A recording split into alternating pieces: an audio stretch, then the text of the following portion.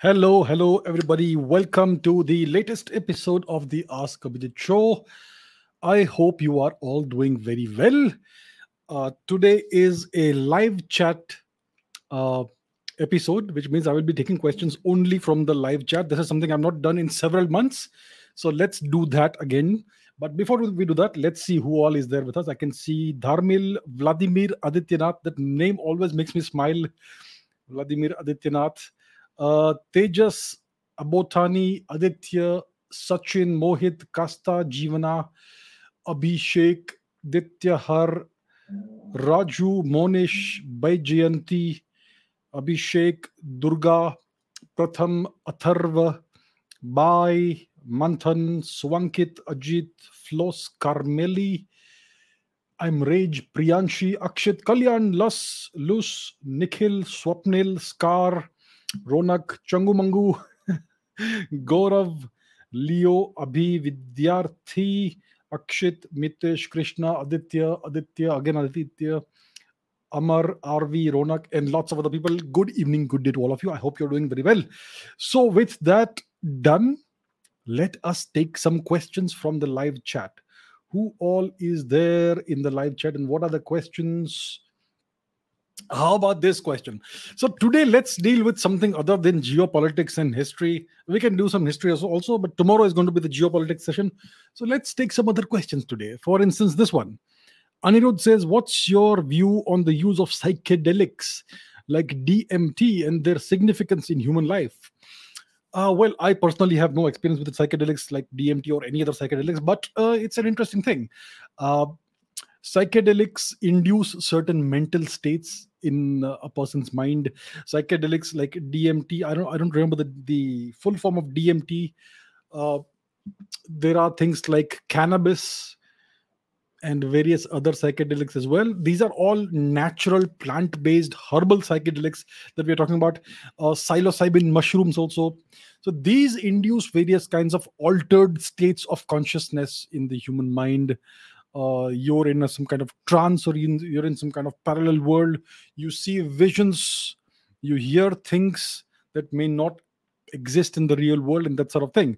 And most people apparently have good experiences with DMT, with psilocybin mushrooms, even with something like ayahuasca, which people in which the native people of in various parts of South America, they use that, and so on.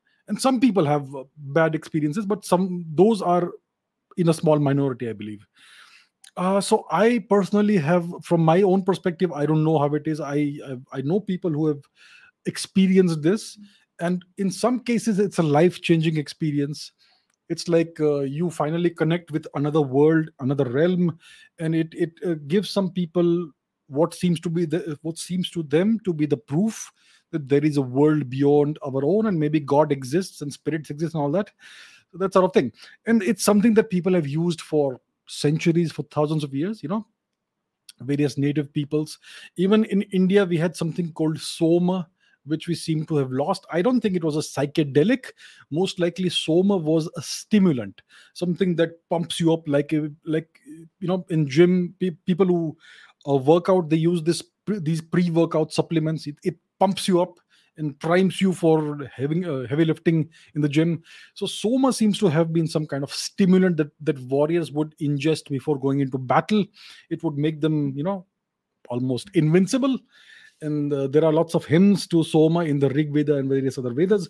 But so I don't think it was a psychedelic, because if you had an altered state of consciousness, then maybe you would not do very well in battle. So Soma most likely was not psychedelic, but you have things like psilocybin mushrooms that are found in abundance apparently in India, and you have things like cannabis, which is what is colloquially known as ganja, right? So cannabis is just a leaf. It's a herb. It's a plant, and it's been used since time immemorial by various by Indians.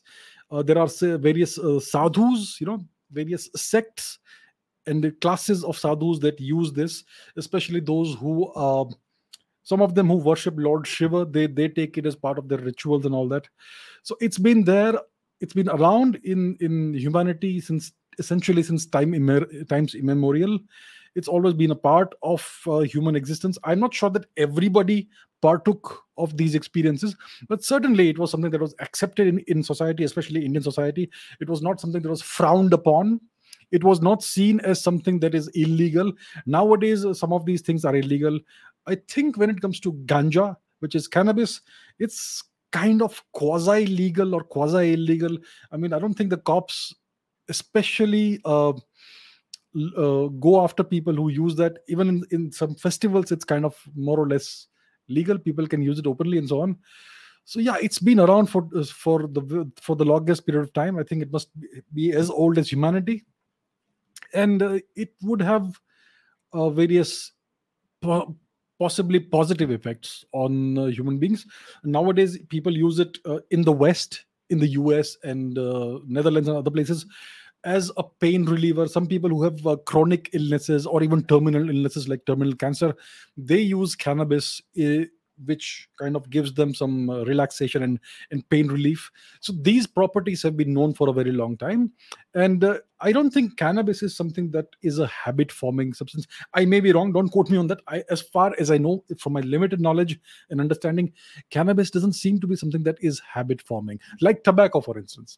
Tobacco is like a hard drug. It's more addictive than heroin and cocaine. I mean, people who are addicted to smoking or tobacco in whatever form, they find it harder to quit the habit than heroin and cocaine addicts find to quit heroin and cocaine. So tobacco is really bad. It's really really hard for addicts to quit tobacco, which is why I have the highest respect for those who have un, been tobacco addicts and then they gave it up.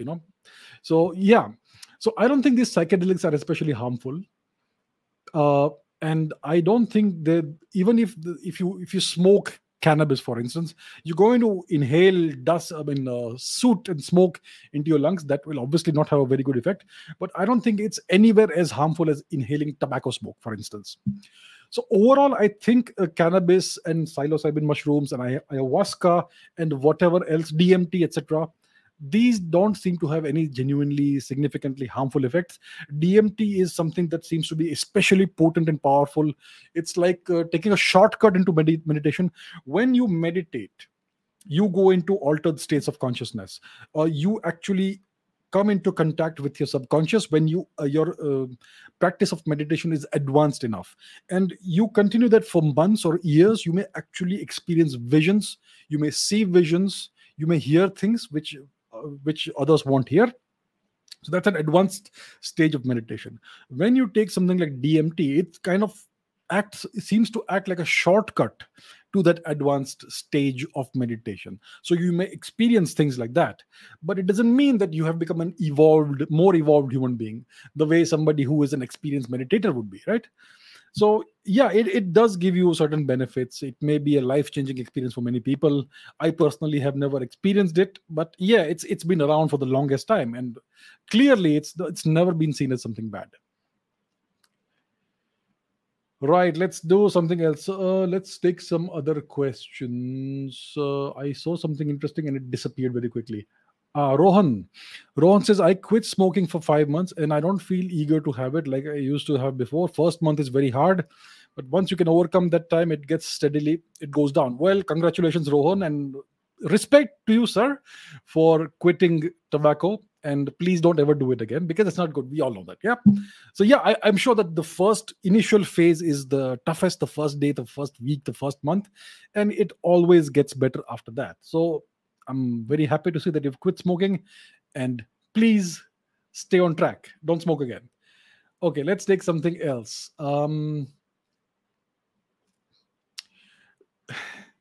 Tejas says, why do you always call Pakistan a temporary nation and why not Bangladesh and Sri Lanka? Well, Bangladesh has always been known as Bangladesh. West Bengal is actually Bangladesh itself. Bangladesh has been bifurcated, partitioned into two about more than 100 years ago by the British. And the outcome of that is Bangladesh and West Bengal. So this region has always been known as either Gouda or Vanga or initially Anga, right? So the name Bangladesh makes sense. It is the correct name for the region. And in the future, we may, in the long run, perhaps in 100 years, maybe reincorporate that within Greater India. It is a likelihood, a very strong likelihood. So it is something that will be reincorporated into India. It will still be called Bangladesh or whatever we want to call it. So that name is not temporary. As a nation, it may exist for some time, yeah. And when it comes to Lanka, Sri Lanka, it's always been Lanka for the longest time, for millennia. And it may be a nation, it may be a province, it may be whatever, but it's always going to be Lanka. And that's why I have never ever imagined calling Sri Lanka a temporary nation or Bangladesh a temporary nation. Bangladesh is more temporary as it would be, because it's always been part of India. Sri Lanka has been always kind of detached for the past 10,000 or so years because of uh, the ice age ended and the sea levels rose, so it became separated from India. But Pakistan was purpose made, purposefully created for the sake of destabilizing India. The British did that. The British created Pakistan in order to keep India destabilized, in order to further their geopolitical interests in the region, not only in Asia, not only in the Indian subcontinent, but also in the Gulf region, in the Arabian subcontinent, in the Arabian Peninsula, and so on. So Pakistan will last as long as these nations, as long as the West and China for now are in the ascendancy and are on balance stronger than India. As India gets stronger, Pakistan will be dealt with appropriately, and that's why the major focus has always been on Pakistan. The major pain point for India in the Indian subcontinent is not Bangladesh by any means. It's not Sri Lanka by any means. It's always been Pakistan. It's been created purposefully to keep on destabilizing India, to keep on bleeding India, and that's why that is the first matter that will have to be dealt with by India geopolitically. Sri Lanka, I have no issue if it stays a separate nation state for the next 100, 200 years, whatever. They are anyway part of our civilization. We have nothing, no friction with them, no significant friction with them. Yes, right now they have various puppet regimes that are essentially puppets of the West, and they are right now, the nation is being compromised, the economy is being compromised by the West, the IMF loans and all that. We know how that works, yeah. But Sri Lanka, culturally and people to people wise, there is no real genuine friction, and that's why we are perfectly happy with Sri Lanka the way it is. Bangladesh, there are issues, but we will deal with them in a civilized manner, which is going to be good for the long term interests of the peoples of the region, and so on. Pakistan also, I don't really wish the people ill. I genuinely have no ill feeling for the people, the common man, woman, and child of Pakistan. I wish them well. I wish them happiness. I wish them long term prosperity. But the nation state is an abomination. It has been created for the sake of destabilizing India. It has to be dealt with geopolitically at the right time in the right way. So that's why, because of these reasons, I mean, you could even say Afghanistan has been carved out of India by foreign colonizers, which happened in the past 1,000 years. So yeah, so that also you could say it's unfinished business in a way. Yeah, but let's look at the most immediate and most pressing matter, which is Pakistan. So that's why I have never even imagined calling Afghanistan or Bangladesh or Sri Lanka a temporary nation. I only wish to deal with Pakistan first, and that's what we will do. Yeah, so that's the reason. Yeah, hope it makes some sense. Okay, let us see some other questions. Afghanistan and Pakistan, both Afghanistan and Pakistan need to be incorporated into India. I would disagree. I mean, I don't know which time frame you're looking at. If you're saying we need to incorporate Afghanistan, Pakistan into India in the next 20 years, good God, no, thank you. Have you seen the kind of people there are who live there? The overall outlook. See, there was a Pew poll done in Afghanistan before the Americans withdrew some time ago. And according to that Pew poll, over 90% of the people who responded to the poll expressed a desire for Afghanistan to be a Sharia state. Right? So that is the will of the people of Afghanistan. Is that compatible with the will of the people of India and the culture of India? Does that mix? It doesn't mix, and therefore it's pointless and completely counterproductive to even think of incorporating Afghanistan into India right now. Yeah, maybe in the future, and when we're talking about the future, we're talking about our descendants will do that, maybe 100 years from now or so. Yeah, not now. And similarly, Pakistan also has an even, I mean, Afghanistan, the people of Afghanistan still have some kind of warmth towards India. They don't see India as an enemy nation. The people of Pakistan are brainwashed since nursery, in junior KG, in senior KG, in first standard, into hating India. Can you really incorporate those people back into India? Just imagine how things will go if we do that. If we reincorporate Pakistan, the territory, into India and open the borders, just imagine the situation that will create. Can't do that right now. So there will be other ways of dealing with Pakistan. First of all, we need to deal with the army that has this stranglehold and chokehold on the people and the resources of this territory, currently, presently, temporarily Pakistan. Then give it some time to settle down. Let Pashtunistan, the northwest parts of the northwest frontier province and Khyber Pakhtunkhwa, let that go back. Let that reunite with the nation of Afghanistan, because that obviously is makes sense. Yeah, from an ethnic and cultural and linguistic perspective. Let Sindh become free for some time. Let Balochistan go its own way for some time. Yeah, and let Punjab also deal with its people for some time. And then in the long run, we will do whatever is appropriate, slowly, steadily. Yeah, patience, my friends, patience. Not yet. Okay. Mm, let us see. Yeah. Okay, we should always take a couple of questions about aliens. Yeah, are aliens real? Pentagon said they have more videos of UFOs, but they won't publish them. Is it true? Listen, I have never met an alien. I have never seen any unequivocal evidence of aliens existing. All you see is these news reports and these grainy videos and grainy photographs, which doesn't prove anything, and which actually makes me more skeptical. Yeah, so I believe that the universe is so vast that aliens, other intelligent civilizations other than ours, would certainly exist. I am almost 99.999% convinced that they exist somewhere, maybe in our own galaxy, maybe in other galaxies. But have they ever come to our planet? There is no evidence for that. No evidence as far. I have not found any evidence that is 100% conclusive and proves it beyond a doubt. There are pieces of circumstantial evidence that may look like this, may look like that, but it doesn't convince me completely. So therefore, as far as I'm concerned, there is no proof. There is no unequivocal proof of aliens. I would love if they were there. I would certainly want to have an alien sitting next to me. How are you doing, sir? And let's have a conversation. Yeah. But until that's possible, I will say no. The day I have an alien sitting here, we're going to have fun. Not yet. It's too early for that. Too early for that, my friends. Okay, Shivam says, why did the Indian people lose the ability to read the Brahmi and Gupta period scripts until the goddamn Brits deciphered them in the 19th century? You see, things change. If you want to understand the world in two words, it is things change. The world changes. Okay? And lots and lots of scripts have evolved naturally over time in India. You had the Saraswati Sindhu era script, which seems to have been deciphered, yeah, recently, and the decipherment seems to make sense.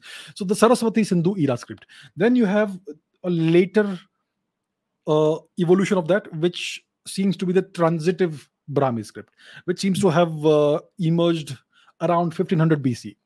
Then you had the proper Brahmi script. Then you had also something called Kharoshti.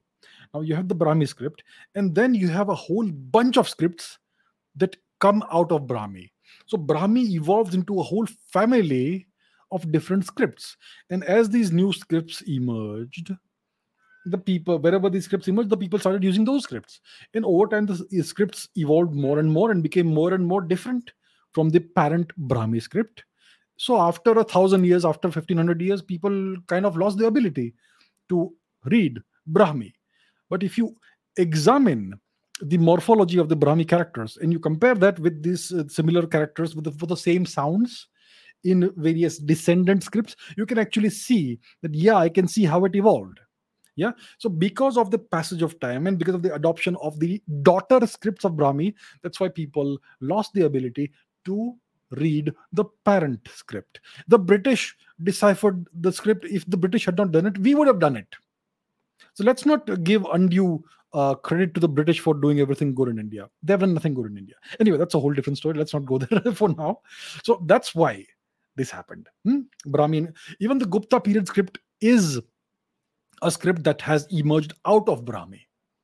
Various Southeast Asian scripts, like the Khmer script, like the Mon script, like the Thai script, like the Burmese script, etc., are also scripts that are descendants, daughter scripts of the parent Brahmi script, and so on and so forth. All right, so I hope that answers this question. I speak 5 languages, says Rakshit, and I am interested in learning linguistics. How to go about it? You speak 5 languages, you're interested in learning linguistics. I'm not sure if there are any textbooks on linguistics, etc., and so on. um, I think the more languages you are exposed to, the more connections and patterns you're able to see. And if you speak 5 Indian languages, you essentially speaking languages that are very closely related to each other. Let's say you speak Hindi, Odia, Kannada, and Telugu. These 4 languages are very closely related to each other. About 40 to 50% of the vocabulary of these 4 languages will be the same. So it's actually various dialects and very closely related languages to the. So that's how it is. But if you learn a language that may be part of the same language family, but it's a further away language. Let's say you learn Irish Gaelic, or let's say you learn the Catalan language, or let's say you learn the language of the Faroe Islands, or you learn German, or you learn Italian. Then you're going to see similarities and patterns that are very far apart, but you can still see the similarity. So I think practical linguistics lies in learning more languages. You also can learn linguistics formally. You have to learn the stuff, morphology of the phonemes and all that stuff. Yeah.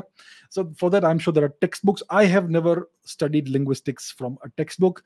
My understanding of linguistics comes because I have been exposed to a variety of Indo-European languages. I from childhood I was exposed because of school to Sanskrit. Then I know at least 2 3 different Indian languages. I also know a couple of foreign languages, Western languages. I also have a little bit of exposure to Latin and so on, and I'm able to. That's why I was able to see all the patterns that underlie the Indo-European languages. But I have never studied linguistics formally in a classroom setting from a textbook and all. So I suppose there must be textbooks for that. I mean, you can look it up and start studying. Yeah, that's what I would say. How to go about studying something? First of all, acquire the fundamentals, the textbooks that elucidate the fundamentals. Start with the most basic textbooks, master that, study that, spend 6 months, 1 year studying that, mastering that, and then go on to more advanced textbooks. That's how you learn anything. So that's what I would tell you to do, right? All right. I think I took the question last week. What are your views on India having a nationwide mourning in reaction to the death of the Queen of England? However, 15th August, Modi ji made a speech on removing colonial thinking. Was there a nationwide mourning in reaction to Elizabeth's death? I did not observe a single human being or non human being mourning anything. I saw people having fun. The official day of mourning was last Sunday, I believe. I think people were having fun last Sunday. I did not observe a single person wearing mourning clothes and shedding tears and not, all that. I observed lots of people having a lot of fun. I did not observe a single person who was upset or mourning.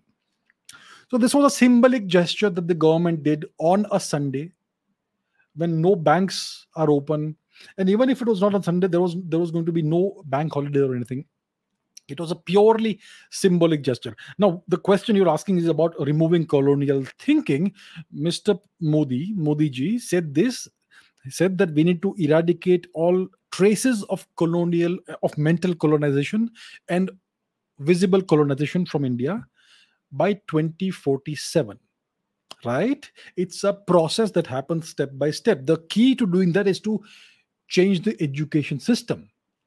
We are not even taught what the colonizers did to us. And that's why we keep blaming ourselves for everything that's wrong in Indian society. Right? So these things will take time. It's going to be a step by step process. We have done some symbolic things, and more than symbolic things, we have changed the naval ensign of the Indian Navy. We have removed that abominable cross, yeah, the foreign cross, which has nothing to do with India or Indian history or Indian culture. It is a symbol and and a visible sign of colonization, of end of slavery. So we have removed that symbol, which is a great step. It is more than a symbolic gesture.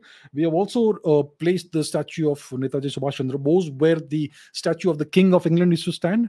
Excellent. Again, so, and we have renamed the Rajpath, which was named in honor of the British King, to Kartavya Marg or something like that, right? Or I think something like that. So it is a process. Steps are being taken. Very. Do you know that in various Commonwealth nations there was a significant period of mourning, and very visible mourning and genuine mourning, unlike in India where it was only in name. So we are still part of the Commonwealth. We are still not a nation that is that powerful that we can just shake everything off like the US did. The US was also ruled by the British. Remember that? But they fought the British on the battlefield, in battlefields, and they defeated the British comprehensively, and they evicted them, threw them out. And by means of doing this, because they did that, they had earned the right to not be part of the Commonwealth. Has India earned the right to not be part of the Commonwealth? We are still mentally colonized. We are still overtly colonized in so many things. So it's going to be a process. It's not going to happen today. Please understand, everything is a process. It has to happen step by step. It is something called phased deployment. It will happen by 2047. And the process is now accelerating. So you all need to contribute to the acceleration. If you can see any signs and symbols of colonization, do not respect that. Do not pay tribute to that. And first of all, mentally decolonize yourselves, my dear friends. So that's how we do it. All right. Harsh says, what's your view regarding the reintroduction of the cheetah? Meow. And how is it going to help our ecology? Do you all know what sound a cheetah makes? Do you think cheetahs roar like lions and leopards? Well, I would say I would encourage you to watch YouTube videos of cheetahs vocalizing. They meow like cats, and yet they are no cats. They are no house cats. They are big creatures, and they can easily dismantle a human being should they be so inclined. Anyhow, the question is about the reintroduction of the cheetah. So, was it today? Was it yesterday? I think it was yesterday or today. The Prime Minister officially introduced those cheetahs, those 8, 7, 8, 9, whatever the number is, cheetahs that we have brought in from Namibia, and they have been reintroduced into the wild in India for the first time in nearly a century. We have cheetahs on Indian territory. Fantastic. So what's my view about this? It's been a long time coming, and it's great that we have finally done this. India had been requesting our Persian brethren and sisterin, their government, to send us some cheetahs. The last remaining population of Asiatic cheetahs exists in Persia, in Iran, right? And that's the same species as the subspecies, the same subspecies as the extinct Indian cheetah. The our Persian friends just kept on putting it off, and it's never happened. Yeah, they acted very, very pricey. So now finally we have done this. We have brought in cheetahs from Namibia. And apparently, not apparently, it has been demonstrated that the subspecies of cheetah that lives in Namibia is genetically quite close to the extinct Indian cheetah. So Dr. Neeraj Rai and his team, they did a genetic study of the mitochondrial DNA of a couple of specimens of Indian cheetahs from museums and a couple of specimens of Namibian cheetahs, and they found that the Namibian subspecies is quite close to the Indian subspecies of cheetah. And that's why it makes sense to reintroduce cheetahs from Namibia rather than from other parts of Africa. So that's been done. It's not about helping our ecology. It's about reintroducing an animal that has been part of our landscape for thousands of years, tens of thousands of years, right? So it makes sense to have these animals back, and eventually what happens, it will rebalance the ecosystem. Every single species and subspecies of animal, whether it is insects, whether it is arthropods, whether it is birds, whether it is animals, herbivores, carnivores, they all create a certain balance in the ecosystem.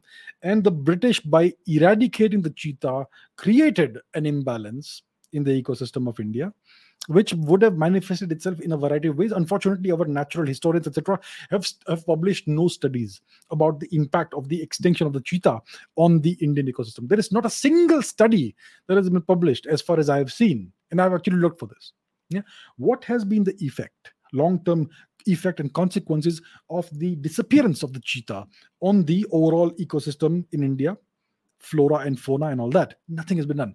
There must have been a significant effect. Yeah, because there will be species of creatures, of animals, that would be the natural prey for the cheetah, and the cheetah would be their natural predator. And the existence of both these species and on classes of species would create a certain balance in the ecosystem. And the disappearance of the predator would have created an imbalance in terms of an overpopulation of the species that the cheetahs would typically prey upon. So these things would have happened, but no study has been done because our scientists, etc., I don't know what they do. I have no idea what they do. Yeah. Anyhow, so the reintroduction of the cheetah will rebalance the ecosystem. It's just 7 or 8 or 9 cheetahs. It's less than 10, I know. And it's going to take time. We would need at least a few hundred cheetahs for this rebalancing to actually take place wherever the cheetahs are reintroduced. So it's still very early days. We're going to give these cheetahs some time to settle down. Right now, their nerves will be all shaken up because of the plane journey. Yeah. And they are now in an unfamiliar environment. They were in Namibia, now they're in India. It'll take them some time, maybe a few weeks to settle down. And then they can have a few offspring who will be born on Indian soil. That is a great thing. And let this happen. And maybe we can bring in a few more cheetahs in the future. And once we have a few hundred cheetahs, at least the same number as the Indian lions that we have in Gujarat, then we could say that we can now study and see the kind of rebalancing of the ecosystem that's happening. So until that happens, it's still very early days. It's still very early days. It's just a small number of, it's more like a symbolic reintroduction, but a very good and positive and important step. All right. Right. Next question. What other questions do we have? Lost Tribes of Israel. I have no idea about that. GB says, is it true that the Ming Chinese had discovered America and sailed around Africa in the 15th century before Columbus? As Gavin Menzies claimed, Aztec porcelain, cultural links, and mitochondrial DNA. This story of this great Chinese explorer called Shang He, who apparently was a eunuch, whatever that means. These stories started circulating in the very early years of the 21st century, around the year or the late part of the 20th century. In the late 90s, early 2000s, these stories started circulating. And the Americans were at the forefront. In Time magazine, etc., they started talking about these stories. How much truth is there to it? And how much of it is propaganda? I still can't tell. I still can't tell how much of this is propaganda and how much of this is true. Maybe some of it is true. Maybe this fellow Shang He may have come to Sri Lanka or something. But there are stories of the Chinese having gone all around the universe, maybe even to the moon and Jupiter and all. I don't know. What's the evidence? Yeah. So I am extremely skeptical about these stories. All right. I'm very skeptical about this. And I personally have seen no evidence that the Chinese had discovered America and sailed around Africa and all that. There are various claims that are made. I have not seen evidence that convinces me thus far. So that's what I would say about this matter. All right. Let's see some other questions. Your take on PM Modi and Vladimir Putin's dialogue at the SCO Summit 2022. Let more facts emerge. What was discussed and all. But it's good that the two leaders met. and had a conversation and I had a discussion about various matters. Uh, so that's what I can say from the preliminary news reports that we have seen. I'm not sure what was discussed in detail, but I think it's a positive move. Yeah, it's a very positive move. It's a great move, and we need to keep doing that. Here we come. What is Proto Tamiz? How does ZH equal to L? How does it work? Anyway, I'll not go there. What is Proto Tamil civilization? Is it really a thing? There is only one civilization, which is Indian civilization, which goes back 10,000 plus years. Now, every time you discover a new archaeological site, you will observe that the media will term that as a new civilization. So, if you discover next week a new archaeological site in Madhya Pradesh, they will say Madhya Pradesh civilization. If you discover a new archaeological site in Rajasthan, they will say Rajasthan civilization. If you discover something new in Maharashtra, they will say a new Maharashtrian civilization. This is nonsense. They don't even know the meaning of what of civilization. Everything was interconnected, interrelated.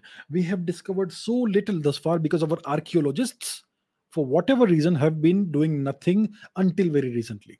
Now we are discovering new things. Yes, we have discovered sites like Kiladi and Adi Challanur and lots of other sites. So we are now going to start seeing the interlinkages between these sites and sites in the rest of India.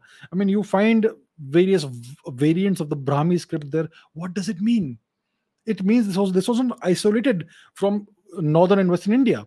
It was all connected, interconnected. Yeah.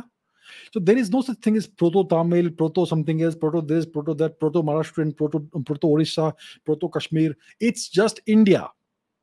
And this is something I've been trying to say for the past more than 1 year, but I'm sure there are people who have come more recently on this channel. But it's just Indian civilization. India is the first place where the out of Africa migrants settled down permanently. And this settlement happened at least 74,000 years before today. And since that time, Indian culture and civilization has been developing in a variety of ways. This is the oldest civilization. And the unmistakable evidence of cultural continuity and civilizational continuity goes back at least 9,500 years.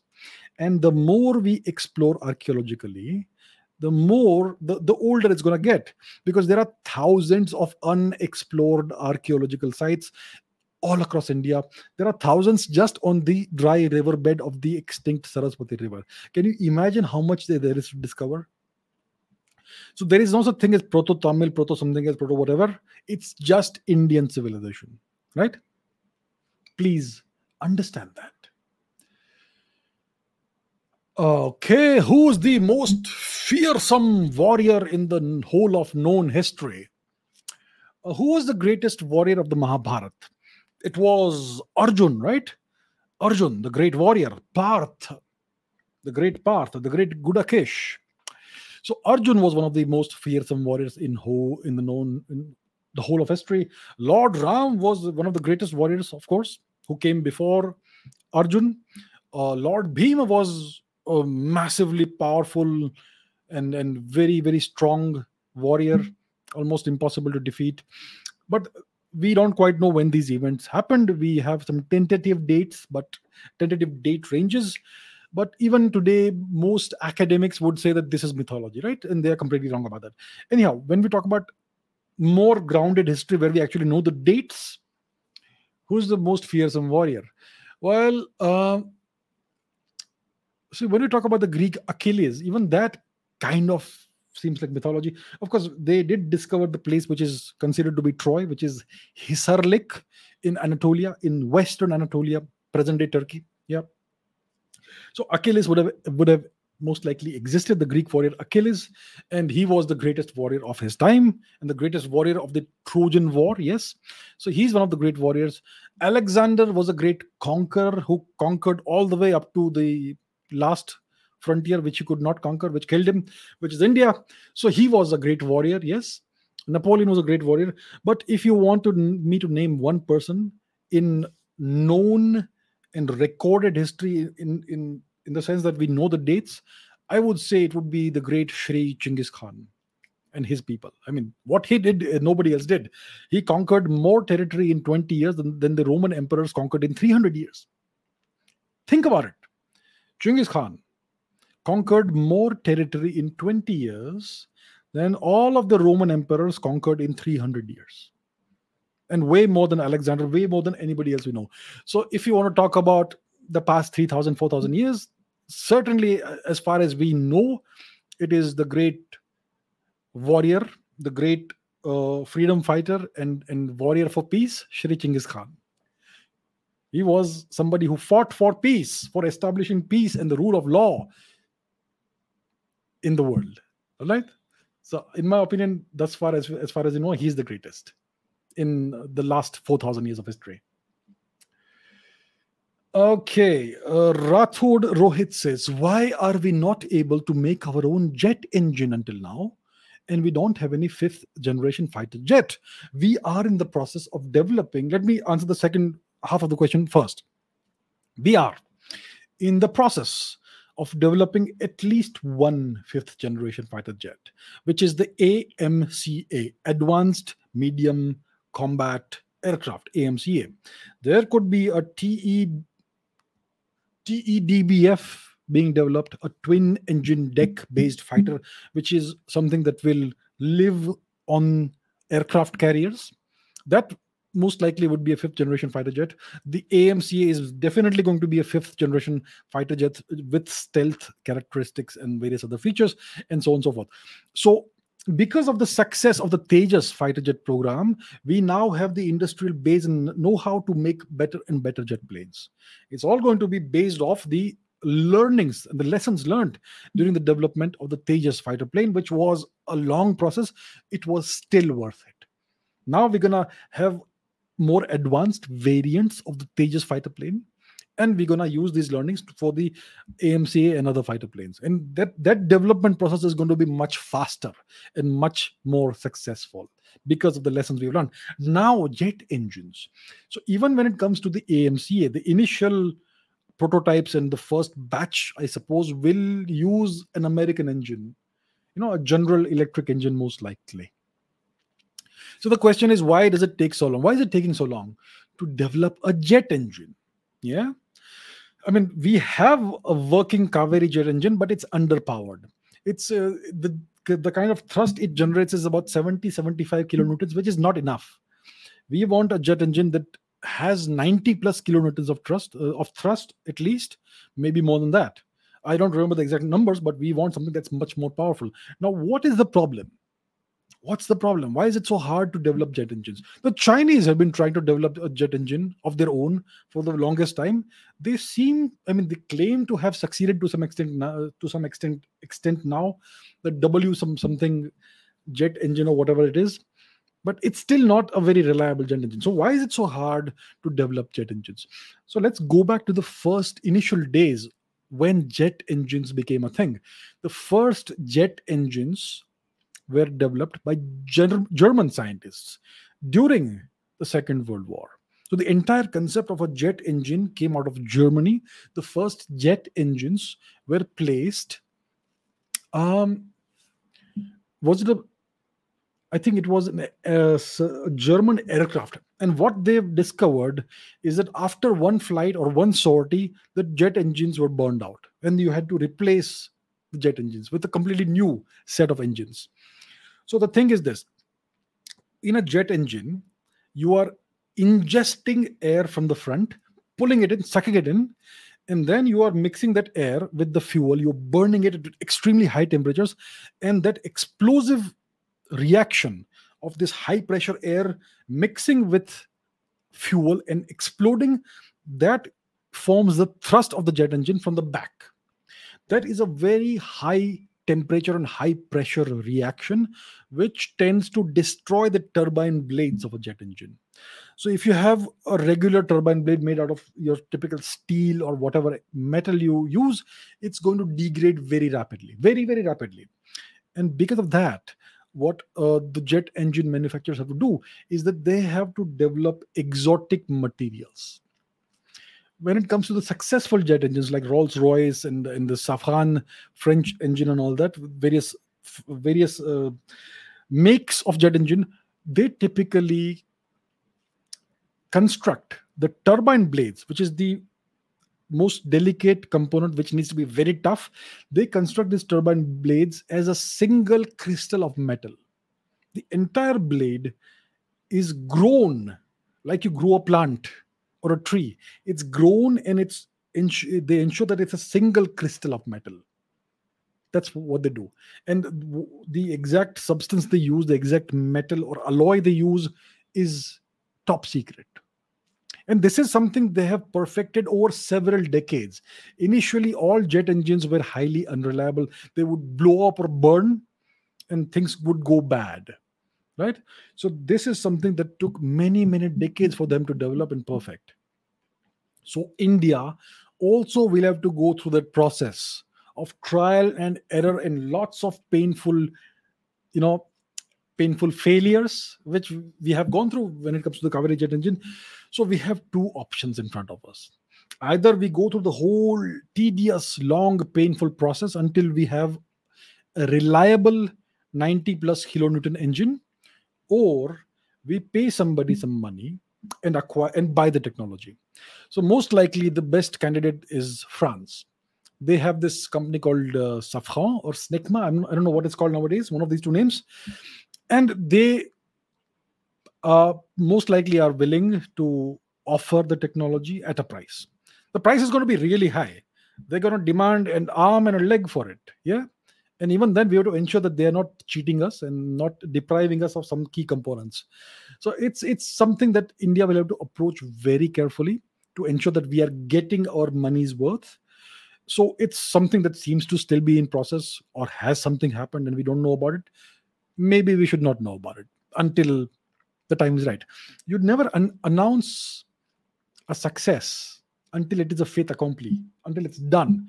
And sometimes, even after you've done it, and even after you've accomplished what you want to accomplish, you don't announce it to the world, in order to keep your adversaries and enemies of we have no of we there is no dearth of enemies for us, so we want to keep them guessing. Yeah. So so that's the reason why this jet engine development takes so long. It's so hard. The Chinese are still struggling with that, and they have much more resources. They can throw much more money. It's not about throwing money, it's about going through the process of trial and error and do it again and again and again until you start seeing what works, and then you build upon that. It's a long process. This is engineering. Engineering is art and science together. It is science. It all works on the basis of the principles and the laws of physics, and yet there is an art to it. There is an art to it. That's what engineering is. Anybody who manufactures things, anybody who builds stuff with their own hands, with tools, knows that there is an art to it in addition to the science behind it. So that's the process. Developing a fighter jet is way easier than developing a jet engine. We already have some of the best missiles in the world. We already have a very good rocket ecosystem. A family of rockets. We have the PSLV. We have various kinds of JSLV rockets, various variants. We have our own cryogenic engines.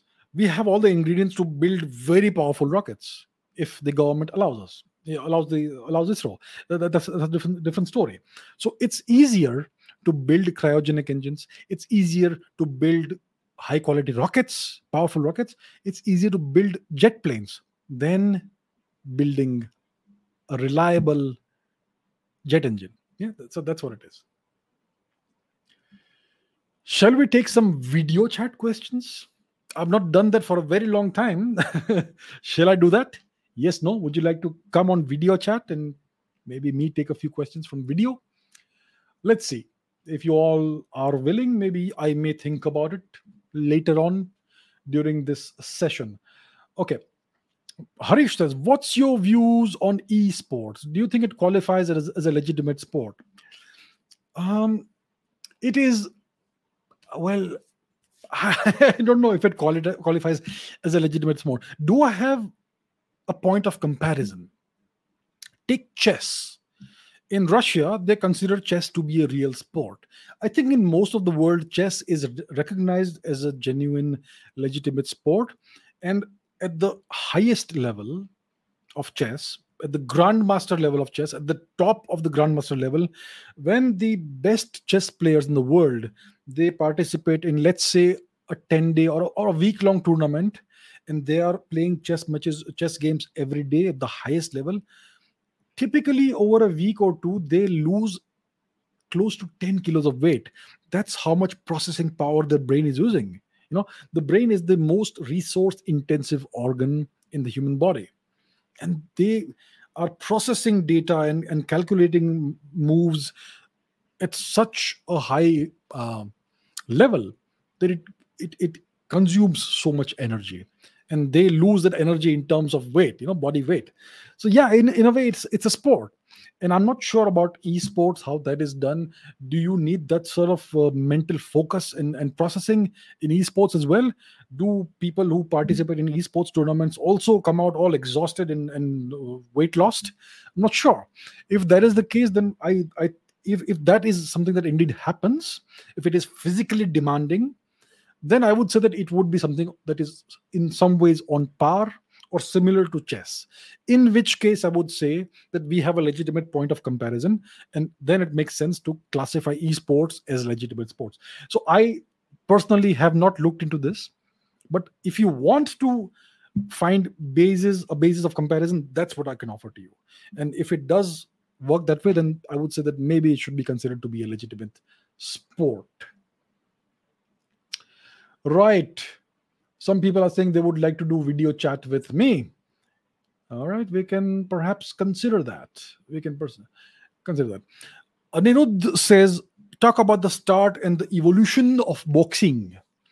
I think boxing has existed for millions of years. Do you know that kangaroos can box? Kangaroos have three legs. Their tail is used as a leg. That's what I mean by that, right? So they have a very massive muscular tail. They can actually relax on their tail, and they have two powerful hind legs, and they have a very muscular tail. So they use that as a tripod that gives them extreme stability, and then they can box. I've seen kangaroos boxing and throwing punches at humans. I've seen that. So kangaroos box. I'm sure some dinosaurs would have existed that would also have boxed, and we humans. I mean, I've seen chimpanzees and gorillas throw punches just the way a human being would do. So I think boxing has been around forever.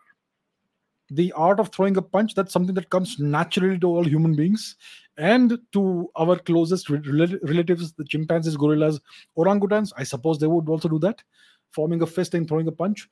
So I think boxing has been around in that sense for the past 20 million years. The thing of forming a fist and throwing a punch. But the actual sport, well, I think that would have been around for about a couple of centuries, perhaps. Yeah. And it's evolved. So if you look at the boxing champions, the heavyweight and other boxing champions of the early 20th century, they look not that physically impressive. They're not all chiseled, right?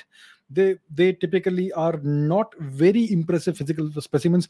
They are definitely bulked up and muscular and all, but not the way heavyweight boxers are today. So in the early 20th century, you had strong men who would box. They would be physically imposing, but they would not have the defined muscular physique that would come in later. Even if you look at one of the greatest heavyweight champions of all time, Muhammad Ali, you look at him, he's not that well built as, let's say, Mike Tyson or Evander Holyfield, right? He was lighter in weight, actually. So boxing has evolved. It's become more demanding, more physically demanding, yes, more brutal in a sense. And then you can see the pinnacle of boxing in someone like Mike Tyson. That guy was a physical specimen. I mean, if you see his punching speed and all, it's blinding. His punching speed was similar to the punching speed of someone like Bruce Lee, for instance. That guy was, I would say, the scariest and most intimidating boxer of all time would possibly be Mike Tyson, even scarier than Muhammad Ali. And today, of course, when it comes to boxing, you have someone like the Gypsy King. The Gypsy King, what's his name? Fury, Tyson Fury. And he has a sibling also, a brother, who also is a boxer. So Tyson Fury is the greatest boxer today. and he thrice, no, twice defeated, what's his name, the Bronze Bomber. What was his name?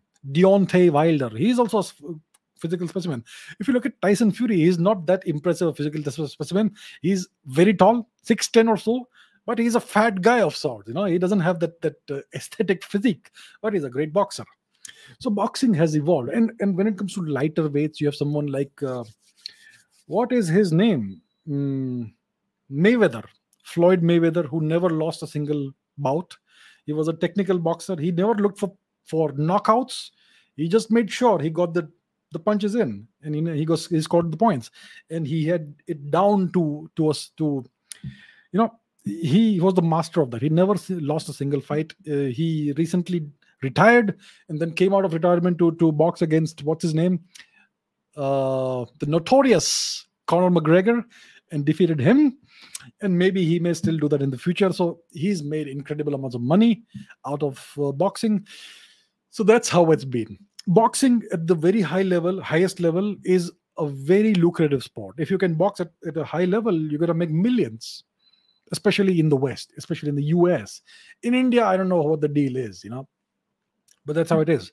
So it's a fun sport to watch. It's combat, the most primal form of sport. One man against another man. Nowadays, one lady against another lady. So it's about two people out there, and you play by the rules, and you see who comes out on top. So yeah, it's something that appeals to most people, unless you have an aversion to violence and all that. I think it appeals possibly to males more, because males have a more of that tendency. Yeah. So yeah, I've always enjoyed watching boxing. Nowadays, I also enjoy watching MMA, mixed martial arts. That's also fun. That is even more primal and more of that than boxing. So combat sports overall is something that I have always enjoyed watching. Never done it myself, but yeah. All right, all right. Some other questions. What else do we have? Do we have any interesting question? Any royal families left in India, or all of them wiped out? No, there are lots of descendants of erstwhile royal families in India.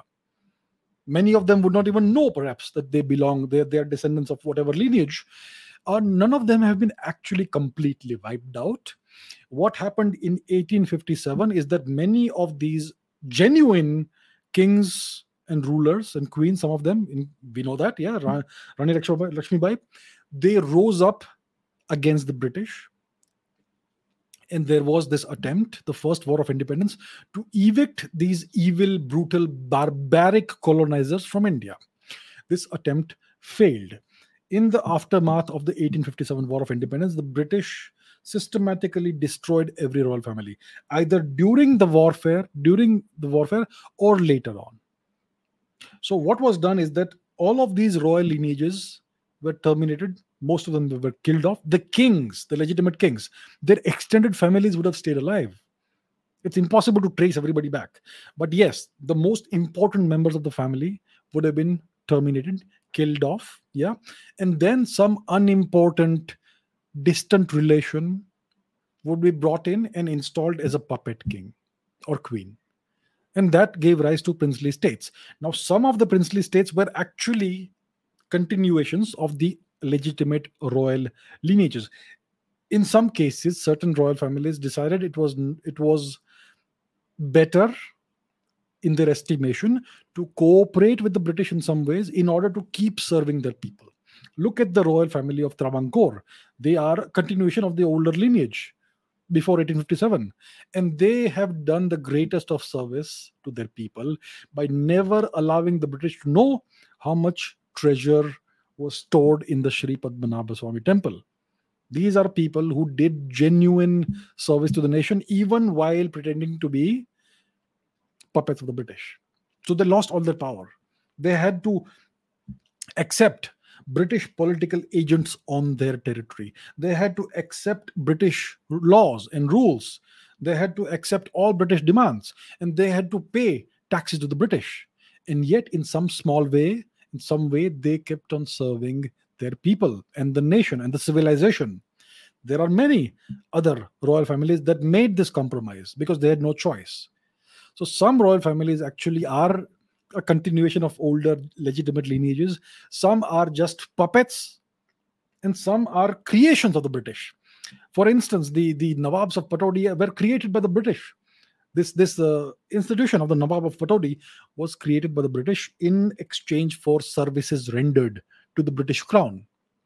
So there was some origin, um, Afghan origin mercenary or something who took the side of the British in some war or battle. I don't know which one it was. I don't remember. You can look it up. Look it up. Look it up. Look it up. Yeah.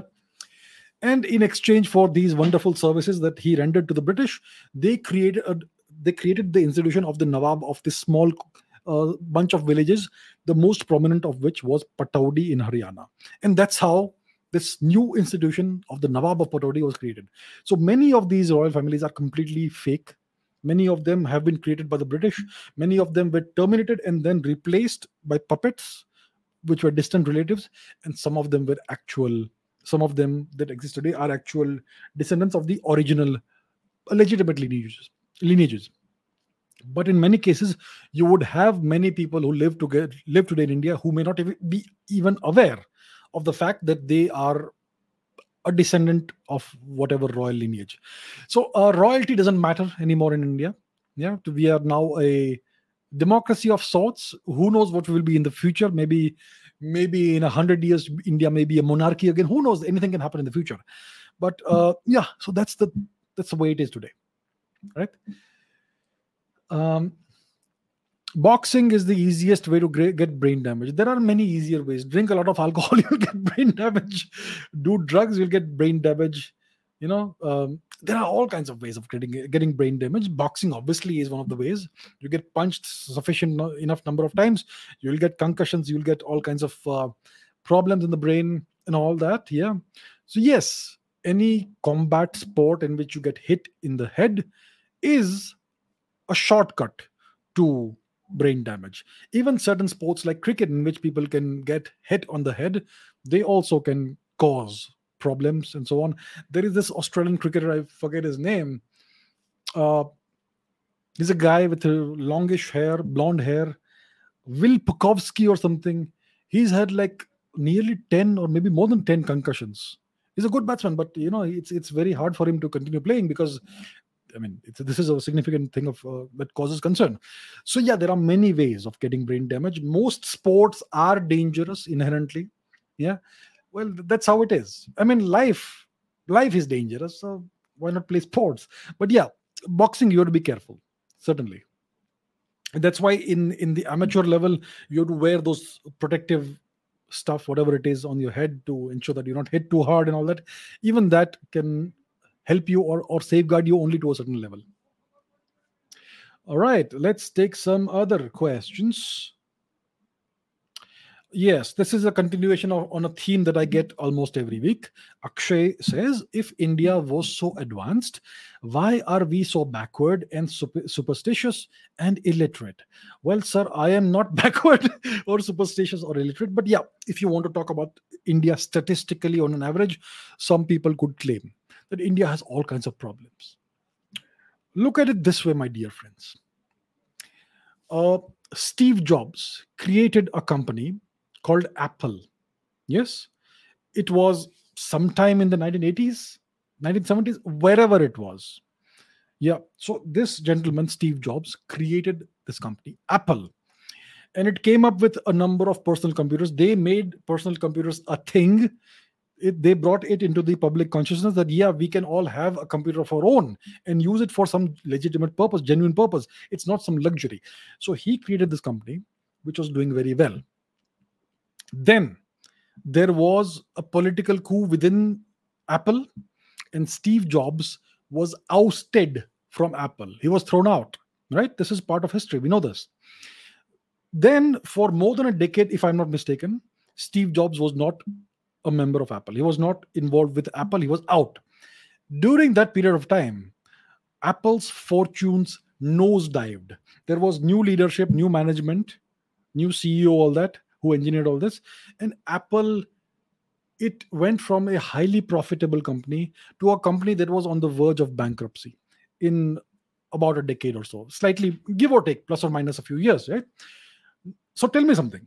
Tell me something. Whom would you blame for the downturn in fortunes of Apple? Would you blame the employees, or would you blame the leadership that was in charge of the company? Whom do you blame? Do you blame the employees or do you blame the leadership? I think any sane person would say it is the fault of the leadership that everything went bad. Yes. Now, let's come back to India. Yes, things went bad in the past 1000 years. Who was in charge of India? Who was deciding the laws and the societal structure and the societal class system and everything? Who was in charge of India? It was a bunch of foreign occupiers and colonizers, starting with the Turks and ending with the Europeans. They were in charge of every aspect of life in India for 1,000 years. And yes, things went bad. Lots of terrible things happened in India. Society got distorted. Many bad practices crept into society. All kinds of things went bad. India became extremely poor, and so on and so forth. All kinds of ills in society. Whom will you blame for these ills? The leadership and management or the employees? Will you blame the victims or will you blame the actual oppressors? I hear this every day. Why are we so backward? Why are we so this? It is all our fault. It's all our fault. The problem is not the fault is not of the people who ask the question. The fault is that of the education system that does not tell you what has been done to your ancestors. You have no idea of the unspeakable horrors that were perpetrated on India for 1000 years. And that's why you keep blaming yourselves and your ancestors, that everything is our fault. Who was the management? Who was the leadership? Who was the CEO that was running the company? Why don't you ask yourselves that? Wake up and ask the right questions. Stop blaming the victims for everything that went wrong. That is my simple message to all of you. All right. Let's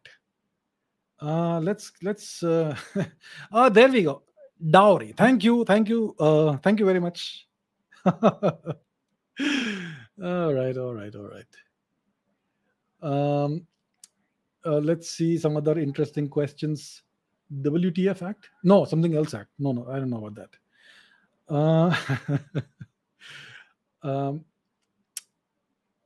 Do we have any interesting questions? What if the British never ruled India? Then India would be a different place.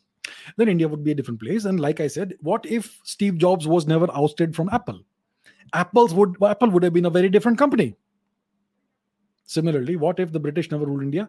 Well, before the British were the Turks. So they would have continued, I suppose, unless they were... see, the British, they did not replace the Turks, of course. They replaced the Maratha Empire. And the Maratha Empire declined because of infighting and politics and internal problems. So the British took advantage of that. So had the British never ruled India, either the Marathas or their successors would have been ruling India, and India would have been a much better place.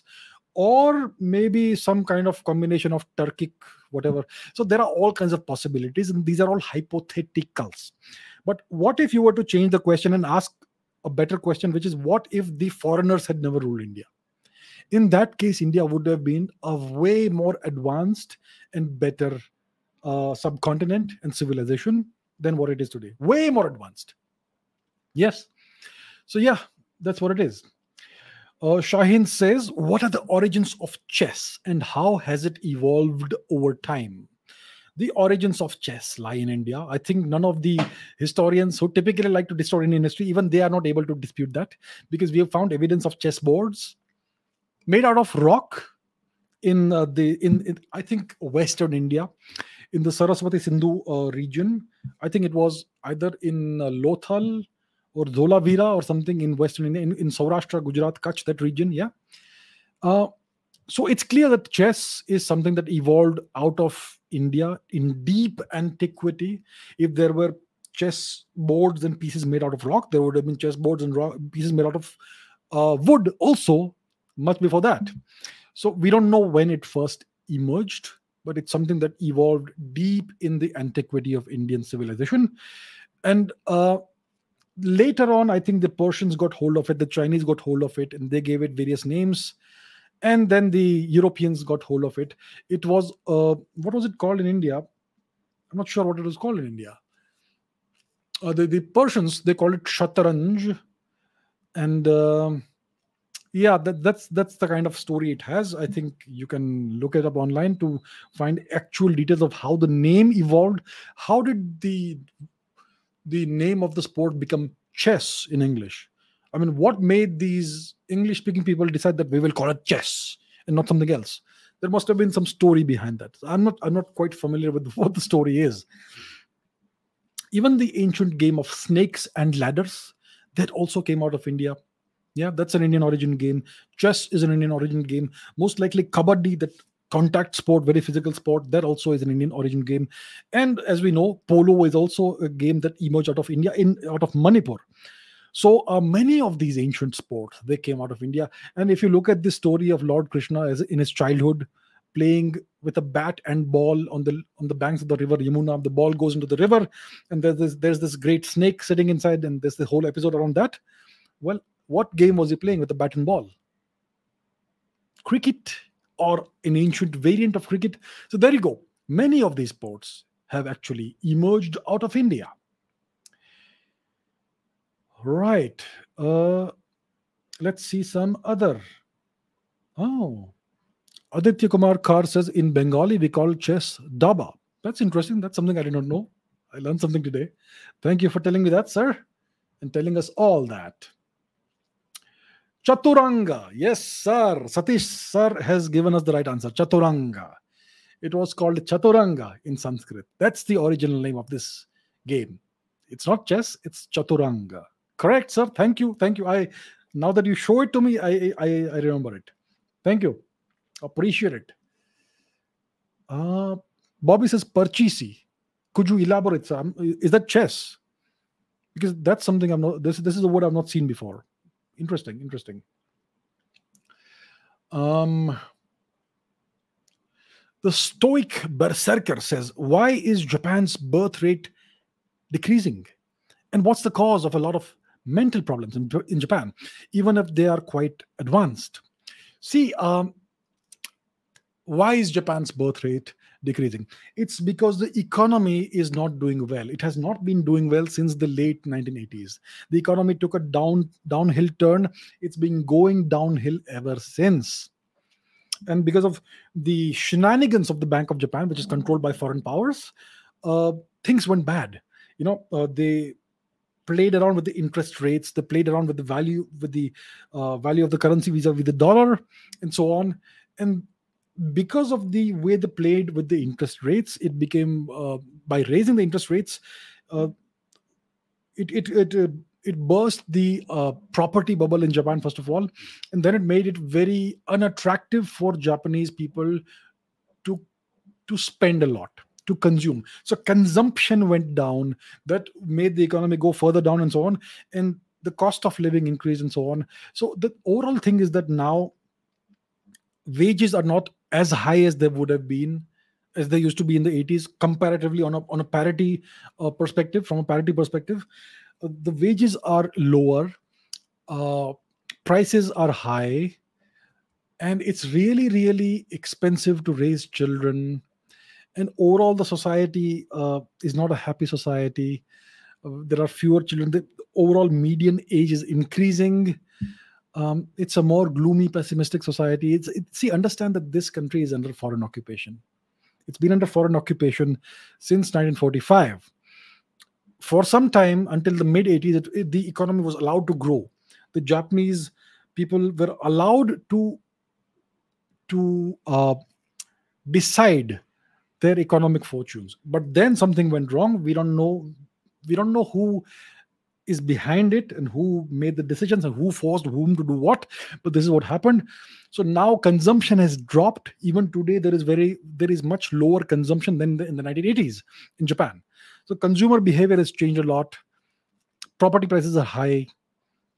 um, and there are all these problems. So that's why the birth rate is decreasing. It's very expensive to have kids and to raise kids. There are the things. And mental problems, yeah, there are mental problems. There are, I think it has a reasonably high rate of suicide, unfortunately. Japan, you have this unfortunate phenomenon of elderly people dying alone, and not that body is not been discovered for days or weeks or months even. Yeah, that sort of thing. um, you have this phenomenon of hikikomori, which is young people who never go out of their house, who live in their parents' house and stay inside their rooms for weeks or months on end.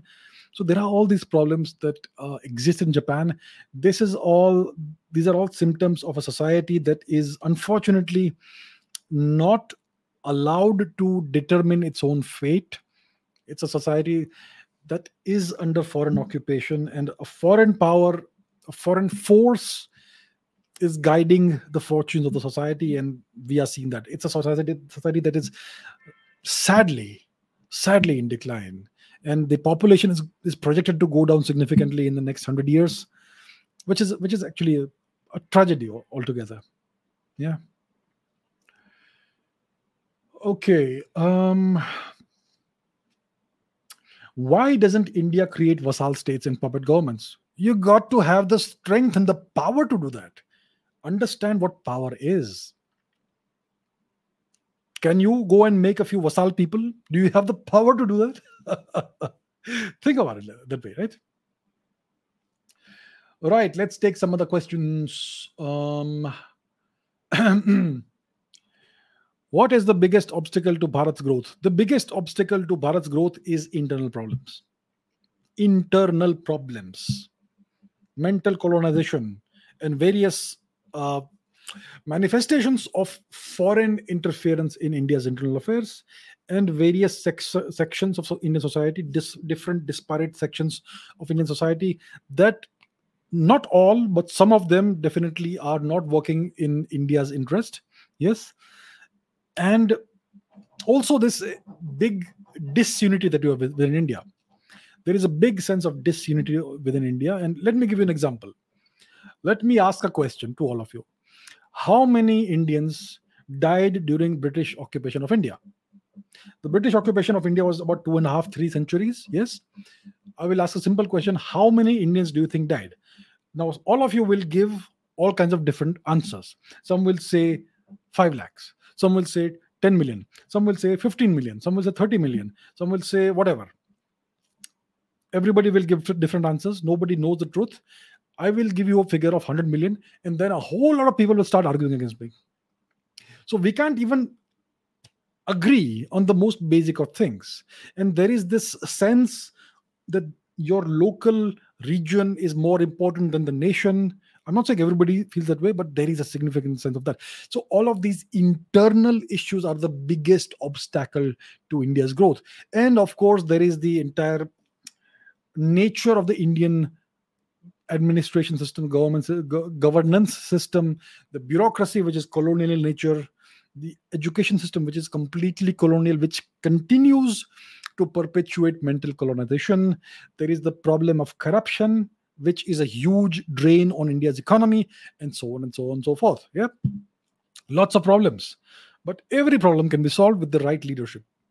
And we are, from the leadership perspective, we are definitely going in the right direction.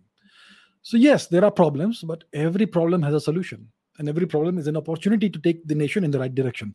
So I think India is doing reasonably well, uh, and yeah, we would like to see it continue in the right direction.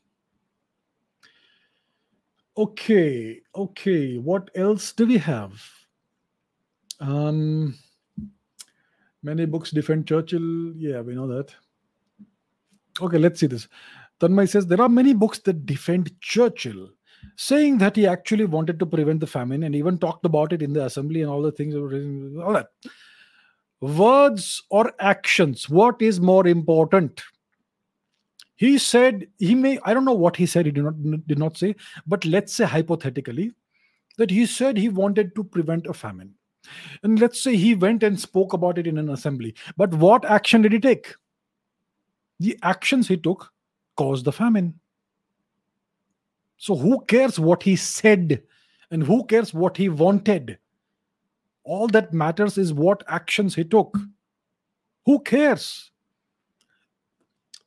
The people of India place too much emphasis on words and intentions. Oh, he may have failed, but he had good intentions. Oh, but he wrote so many good things and he said that he meant this. I don't give a damn about what somebody said or what his or her intentions were. What actions did they take and what were the consequences of the actions? That is the only yardstick by which you measure the worth and the legacy of a leader. Get that through your heads, my dear friends. It doesn't matter what somebody wrote.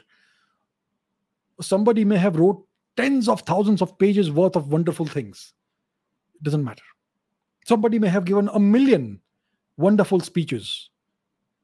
Somebody may actually have had good intentions. Doesn't matter. All that matters is what actions did they take and what were the consequences of the actions. That is the only yardstick by which you measure a leader and his or her worth and value and legacy. Simple. Keep things simple. So that is what I have to say about this. Right? All right. Let us see what else. What occupied the universe before the Big Bang? What is the universe occupying as it expands? Before there is a certain amount of matter and energy within the universe, and that is what occupied the universe at the moment of the Big Bang. The universe was a tiny, infinitesimally small point like singularity or near to a singularity. And everything that's within the universe was contained within that. So that's what occupied the universe at the moment of the Big Bang. We have no idea of what came before the Big Bang. You ask Stephen Hawking, you ask Albert Einstein, you ask whoever you want, they will give you the same answer. We don't know what came before the Big Bang, right? And the other question is, what is the universe occupying as it expands? We don't know what lies beyond the universe. How do we know? We don't have any observational evidence. We only can see something within whatever exists within the so-called cosmological horizon. That is a bubble or a sphere with us at the center, and the diameter is about 90-95 billion light years. We can only see what is within that. What's beyond that, we don't know. There is a universe beyond that as well. We know that, but we don't know what lies there. And beyond the universe, what lies, we have absolutely no idea. We have no idea. You can ask any scientist you want. You can ask Nobel Prize winners. You can ask anyone. There is no way for us to know. We can only deduce things based on observational evidence. Yeah. And we have no observations of what's beyond the universe. So we have no evidence. There you go. What do I think of Stoicism? Is it a good philosophy to follow and practice? So there is this famous book called Meditations, which was written by the Roman Emperor Marcus Aurelius. Yes, he is somebody that the fictional representation of him is found in the movie Gladiator. Yes, so this guy was of an adherent of this philosophy. Now, what do I think of it? I don't know what to think of it. I've never studied Stoicism. I have not studied a single book on Stoicism, so I don't know.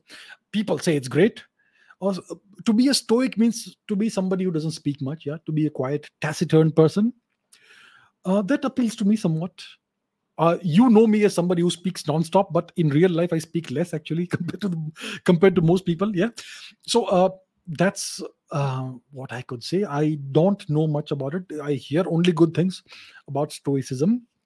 So maybe when I ever get the time, I may try and crack a book open on Stoicism. Maybe Marcus Aurelius's book, Meditations, and maybe I will learn something about it.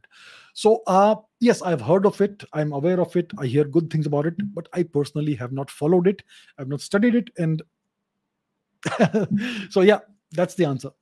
That is the answer that I can offer you, my dear friends. There are things that I have not studied. Many things I've not studied. Okay, many. Okay, Atharva says Iran is way better than the Kingdom of Saudi Arabia. Although it has a theocracy, I find it more culturally rooted and mature than the latter. The Islamic Republic of Iran is far better than the gentlemen and ladies who are the desert dwellers of Kingdom of Saudi Arabia. Let me offer you a different perspective, my dear friends.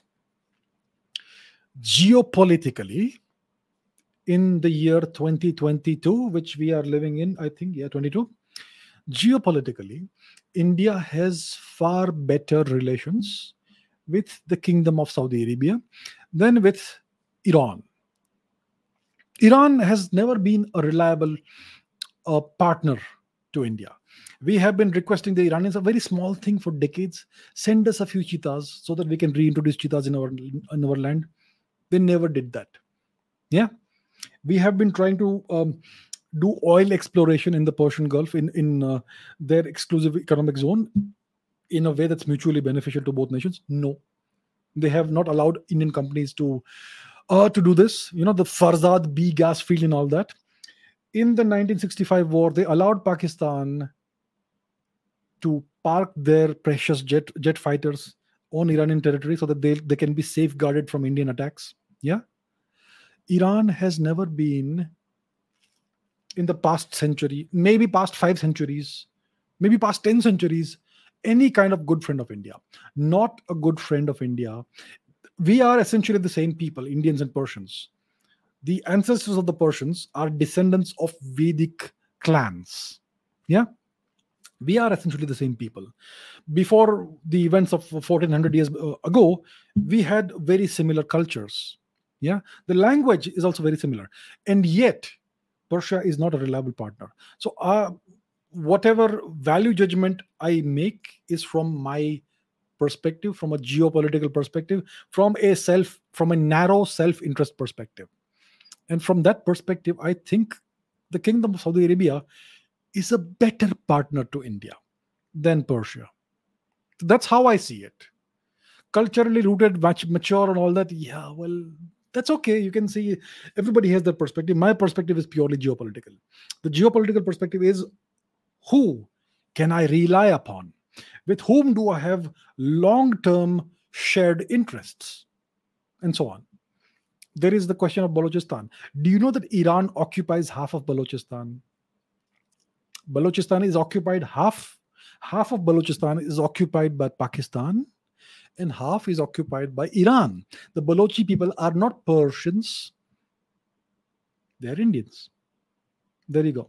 So there are all these matters. You need to look at things from a bigger perspective and from the narrow lens of geopolitical self-interest. And then things look different. So from my perspective, Saudi Arabia is better than Iran because they are cooperating with us in a host of matters. Whether it is energy security, whether it is actual national security, and various other things. We are pretty much on the same page in a multitude of matters. Yeah. And look at the uh, look if you look at the overall attitude of the new ruler, de facto ruler of KSA, that is Mr. Mohammed bin Salman. He is pretty much very positively inclined and disposed towards India. That's good. You cannot say the same of the leadership in Iran. So, from my perspective, we have better long term prospects with the Saudis than with Iran. Right. Somebody has a crush on a girl. Good luck, sir. uh, what else do we have? How many Indians are in Saudi? I believe there are lots and lots of Indians in Saudi Arabia. I think there's a religious factor to that. Most of them would be Muslims, obviously, and Sunni Muslims at that, I suppose. So I don't have the exact figures in front of me, but I believe there must be plenty of Indians there. Uh, and nowadays, Indians are treated with much more respect than they used to be in the past. So that's a good positive thing. Yeah, overall. Uh, what was it? What was that? I missed a question somewhere. It disappeared. Lots of questions are coming in. That's why it's hard for me to hang on to questions. Anyway, apologies for that to whoever it was. Yeah, I get this question all the time.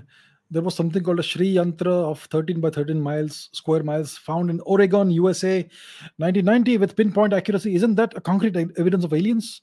Can we recreate it with laser technology from space? It is a concrete evidence of human beings creating this thing.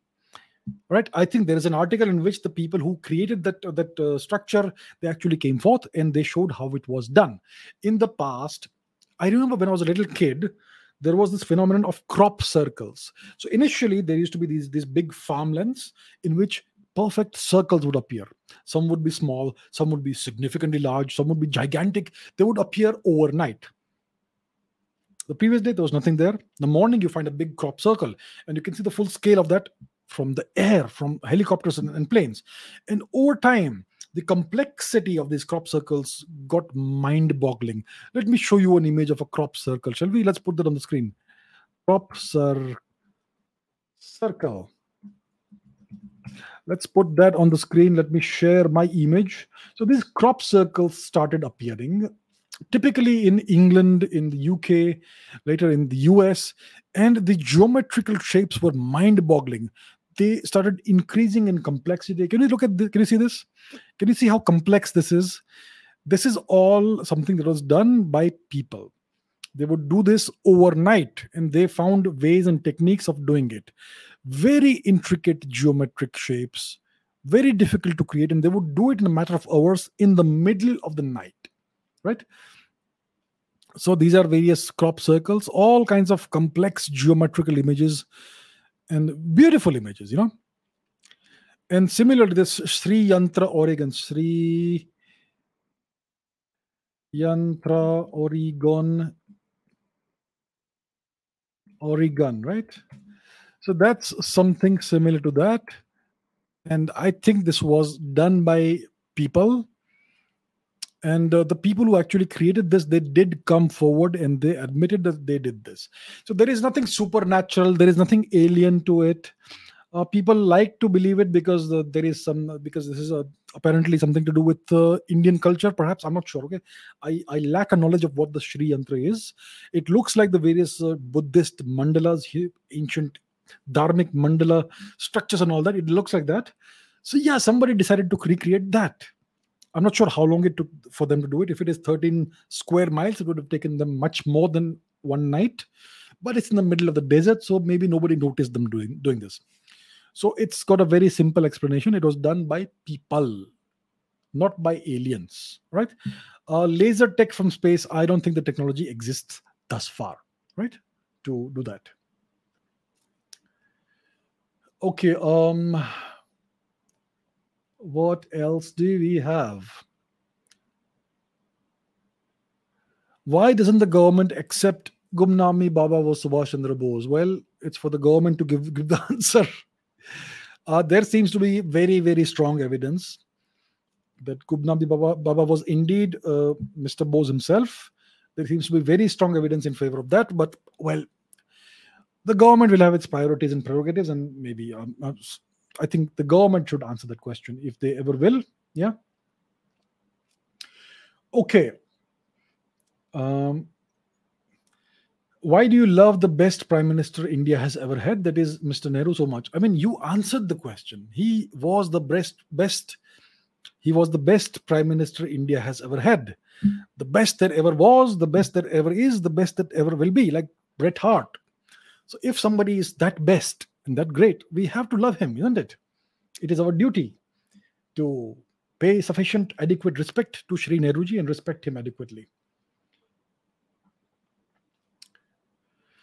Okay, Apurva, according to the External Affairs Minister Jaishankarji, the British looted $43 trillion worth of plunder from India. Yet today their economy is just over $3.3 trillion worth. Where do you think the remaining dollars went? Good question. It's actually 45. So that's what various economists have calculated based on whatever evidence and data is available in the public domain. I think it must be more than that, because much of the loot would never have been documented. But yeah, let's take the figure of $45 trillion from India. Today, Britain's economy, the UK's economy is $3.3 trillion dollars, and ours has surpassed that. What does it mean? That a nation's GDP is $3.3 trillion dollars. It means that in 1 year, it produces an economic output of $3.3 trillion dollars per year. India's economic output per year is now what, 3.5, 3.6 trillion dollars. It's per year only. Think about it. The Sri Padmanabha Swami temple has a massive amount of treasure stored within it, which whose value is well in excess of $1 trillion. And there are vaults that have not even been opened thus far. Yeah. So that itself is more than a third of the entire Indian economy. It's not the economy, it's just 1 year's output, GDP output. So Britain's yearly GDP is $3.3 trillion dollars. But if you were to do a valuation of all the land, of all the properties, of all that is valuable in the UK, that would be well in excess of $3.3 trillion dollars. Well in excess of that. Maybe 10 times, maybe 100 times of that. But the annual economic output is $3.3 trillion dollars. That's the difference. So what they plundered out of India would have been worth at least $45 trillion dollars in today's money. I think it would be much, much more than that. All right. So that's the difference. And much of the money was dissipated. It's not all the treasure. It was transformed in other forms of value. And many of the families that hoarded, that looted the wealth, some of them, they went and settled down in the US. Some of them would have descendants who are in various parts of Europe. So the wealth was over time redistributed. Why is the UK so prosperous? What do they produce? They produce nothing. And yet they are so prosperous. It's all built upon the wealth plundered out of India. And the rest of Europe, which again doesn't produce that much, it is that incredibly prosperous because of all the wealth that was plundered out of South America, out of Africa, and also out of India. So that's how the West has become prosperous. And why is the West declining today? Because they actually don't produce much. There you go. So yeah, that's the answer. I hope that makes sense, Apurva. Right. Let us see something. People are putting all kinds of emojis and all. You got to ask good questions, my dear friends. Ask me good questions. Ask me the kind of question that I just can't resist answering. Ask me that. Where are we? 60, including France, Portugal, Denmark, Netherlands, so many countries that all came to India to plunder India. To plunder India. People say India has been a poor nation and we all came here to whatever. Why do you think everybody was making a beeline to come to India? Did all of these European nations want to come to India to do charity in India? No. Geopolitics is all about self-interest. There was something they wanted from India. India was the most prosperous and wealthy place on the surface of the planet. That's why all these Europeans, once they discovered navigation and all that, that's why they all started coming to India. Understand that. Okay, Vamshi says that the national wealth of the UK is $15 trillion. Okay, I have not verified this, but let's say it is. So yeah, there you go. It makes sense. Yeah. If you look at all the land in Australia, for instance, I think the total valuation would be around 4 or 5 or 6, maybe 6 or 7 trillion dollars. The entire land of Australia, if you were to put a value on that, based on real estate property prices, maybe it's around that. So the UK is much smaller. So yeah, maybe this makes sense. Yeah.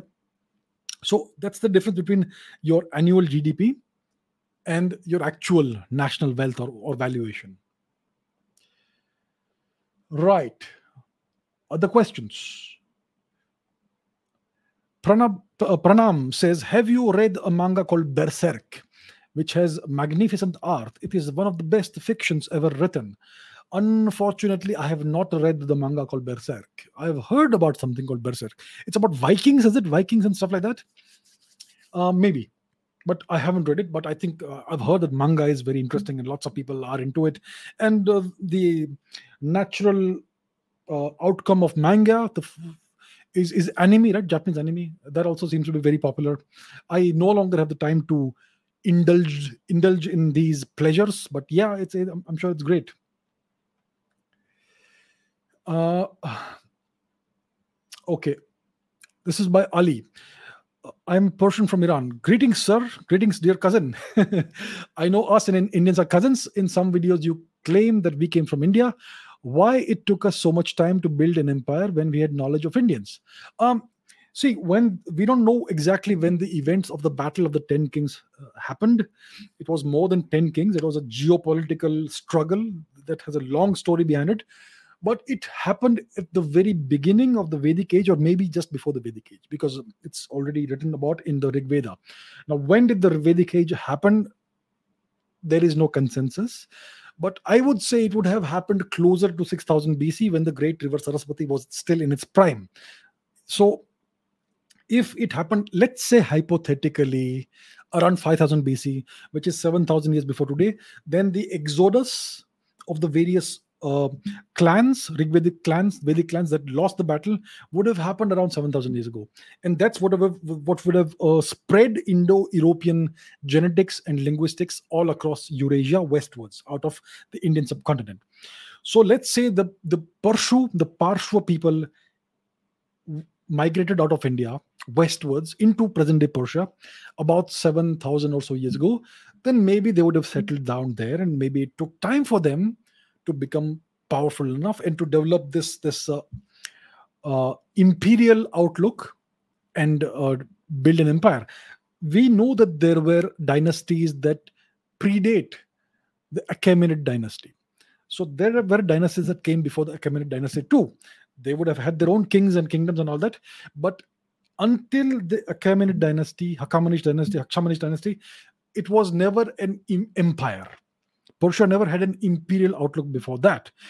It takes time. Empires rise and fall. If you look at the history of India, empires rise and fall, rise and fall, rise and fall, once typically every 500 or so years. Yeah. So maybe there would have been significant dynasties before the Achaemenid dynasty. Maybe there would have been empires. We know that we had the Medians. We know that you had. We know that there was the Marhashi kingdom in southern Persia about 4,500 or so years before today. So they also, the Marhashi kingdom, etc., would also have been the predecessors of the Achaemenid dynasty, and so on. So there must have been empires before the Achaemenid dynasty, but I don't think any of them were at the scale.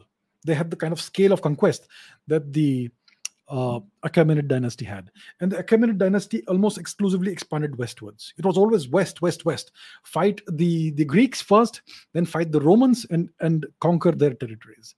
So clearly there was this policy of not trying to invade India, always go westwards. So that kind of tells you that there was some kind of understanding between India, various Indian kingdoms, and the Persians. And of course, we know that the Persian Empire, the Achaemenid Empire, used battle elephants. Now, elephants don't are not found in Persia, right? They're found in India. So they would have acquired these war elephants from Indians, which tells you that there would have been good diplomatic relations between the Persian Empire and whichever empire was ruling India, or whichever kingdoms were ruling India at the time. So yeah, it's much of the events of the past 4,000-5,000 years are lost. Whatever we know is mainly through European eyes and sources, the Greeks and all that. Yeah, because even when it comes to the Persian Empire, it was destroyed by Alexander the Greek, this barbaric warlord who came, and he burned down this beautiful, beautiful city of Persepolis. And the fire consumed the whole city. You can still see traces of that fire today in the ruins of Persepolis. So yeah, most of what we understand about Persia and India is through Western sources, and that's why we don't quite know the full history. So yeah, that's what I can say about this. But great to hear from you, Ali. Okay, looks like we have not done any video chat today. So yeah, maybe next time, perhaps. Um, yes, Swapna, cheetahs are finally in. I'm very happy to see that, and may they grow and may they prosper and may they multiply. What next? What next do we have? Uh, I can see certain funny comments. What about this? Paul Chauhan says, "Why is the Tamil and Cameroonian language so similar?" Well, I don't know Tamil, and neither do I know the Cameroonian language, so I don't know. Yeah, I hear all kinds of claims that are made that Tamil is similar to Korean, Tamil is similar to Japanese, Tamil is similar to the various African languages. Essentially, Tamil is similar to everything.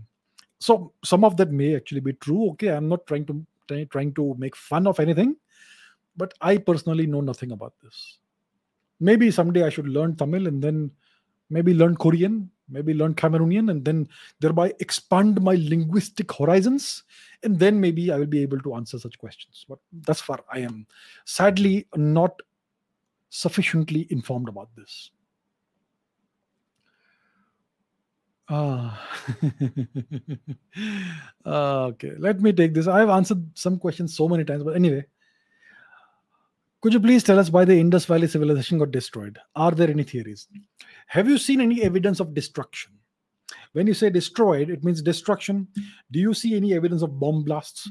Do you see any evidence of buildings blown apart? Do you see any evidence of buildings hammered to pieces? Do you see any evidence of battles? Do you see any evidence of fire? Do you see any evidence of ashes in any of the archaeological strata? Do you see any evidence of axes and arrowheads or swords? Do you see any evidence of dead bodies with sword wounds or arrow wounds or anything? You see none of that anywhere. Not a single evidence of that anywhere. So how can you say the Indus Valley civilization was destroyed? How do you make the claim? Think logically. There is no evidence for any destruction. So here's what happened. The great river Saraswati started drying out about 3,000-4,000 BC. The decline of this great river started around 6,000 BC when the Indian monsoon started declining monotonically, which means very slow, very gradual decline. But this great river, the Saraswati, was a rain fed, monsoon fed river. In its upper reaches up north, it took in some glacial meltwater from the Himalayan glaciers and snows. But the majority of the water of this river came from the Indian monsoon. It was a massive river, almost entirely rain fed. And because the monsoon declined gradually, but by about 1500 BC, it was a very steep decline of the monsoon. And that's why by around 1500 BC, the great river mostly disappeared. And some parts of it are still extant today. It is called the Gaggar Hakra River. So, because of climate change, the entire climate of the region changed, got transformed. Look at Balochistan today, it's desert. Look at Western Pakistan, even parts of Sindh, it's deserted. Look at the Thar region of India, Rajasthan, it's desert. This was all green and lush in the old days. So because of climate change, because of the transformation and complete change of the Sapta Sindhu region, that's why many of these archaeological sites that were built around on the banks of the Saraswati had to be abandoned. India is a river valley civilization. The Indian subcontinent is full of rivers. It is so rich and fertile and full of rivers that the whole of Indian civilization is a river valley civilization. All of India's great settlements and cities are built on the banks of rivers. Kashi. Think of Kashi. Think of the Ganga Valley region, the Yamuna Valley region, Narmada Valley region, the Godavari Valley region, the Kaveri Valley region.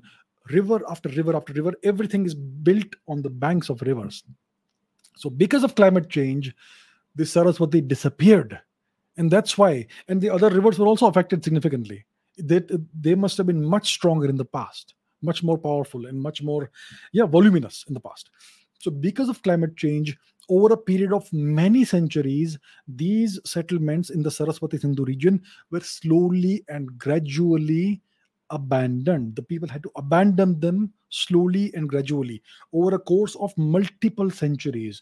And these people, most of them went and settled down eastwards in the Ganga Yamuna Valley region, in the Narmada Valley region, up north in northern India. Some of them would have even gone westwards, west of India.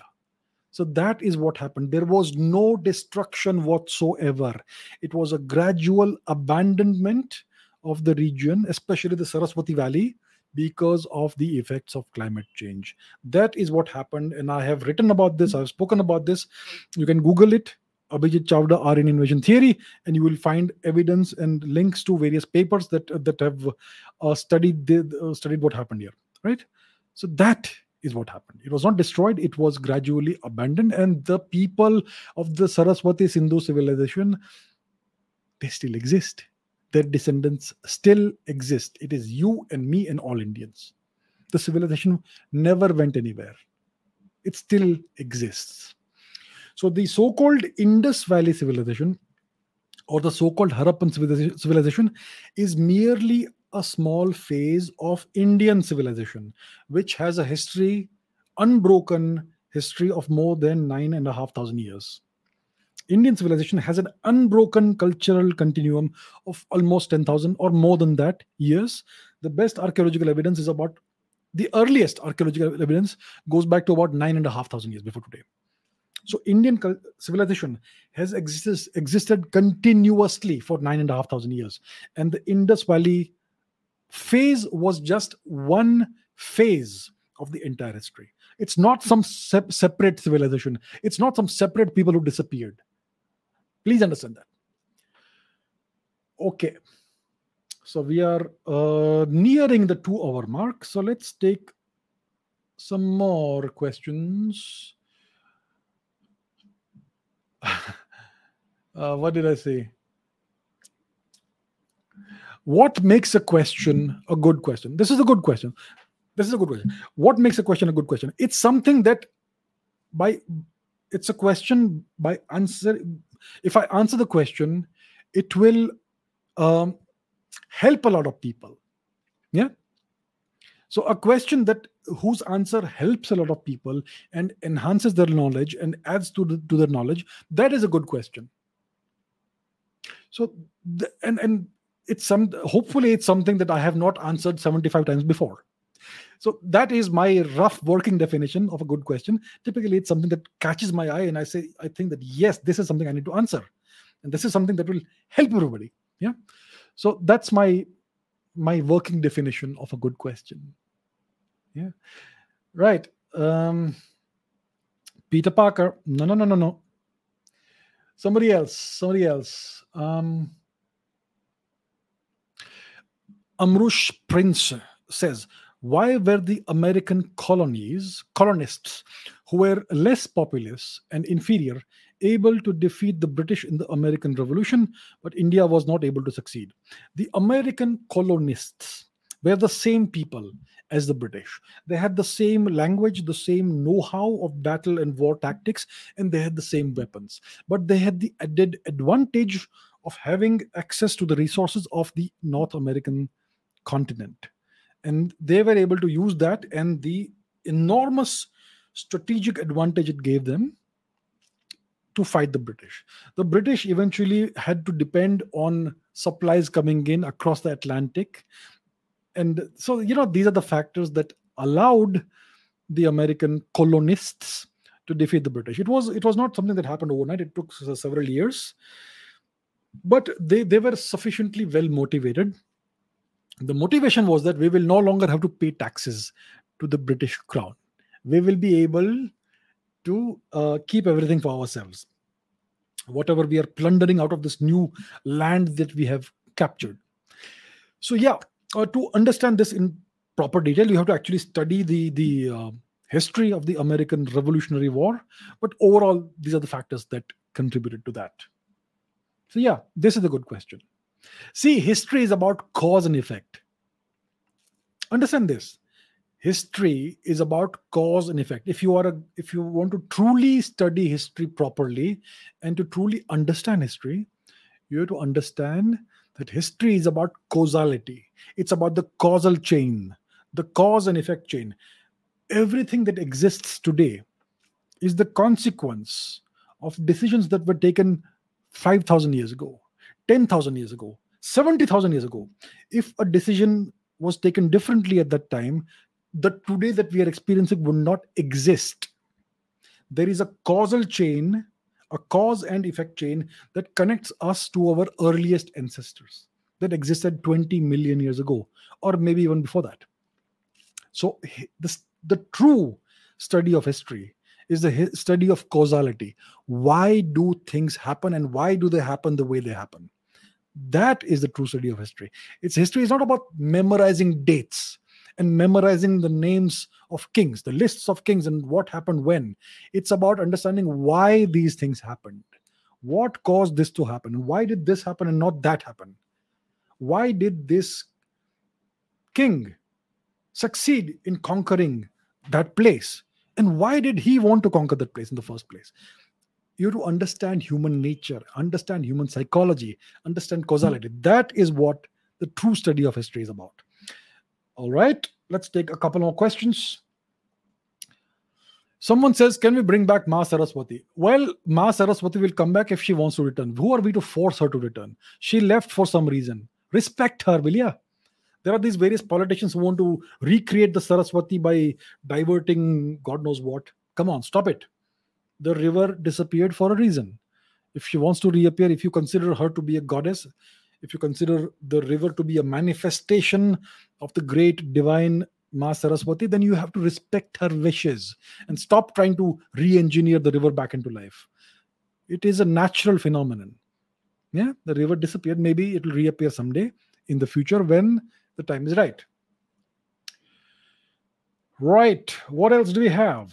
Do we have other interesting questions? I am sure there are thousands of interesting questions. uh, all I know says, so what you believe India's approach to be like? About what, my dear friend? What's the question? Ask a good question, man. Give some context. What should India's approach be about what? About rock and roll? About the art of playing tabla? About hockey? About cricket? About scuba diving? What are you talking about, sir? Please give some context. So this is an example of a bad question, unfortunately. I don't mean to, to demean anybody, but yeah, there you go. Okay. Let's take some good question, some interesting question. Now, some people are trolling me by asking the repeated same thing. Anyway,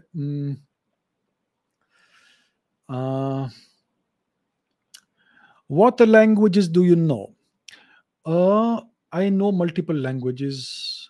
The interesting ones, I know some Sanskrit, I know some Latin, I know French, and I know a bunch of various. I understand bits and pieces and parts of various uh, Western European languages, especially Romance languages that are descendants of Latin. I I know bits and pieces of lots of languages. Yeah. So it kind of helps sometimes. Yeah. Okay, let's take one final question for today. Seven, thank you very much, sir. Uh, what do we have? What do we have? Mesopotamia, etc. We have spoken about that. Um, let's see. Let's see. Do we have anything that I can take as the last question?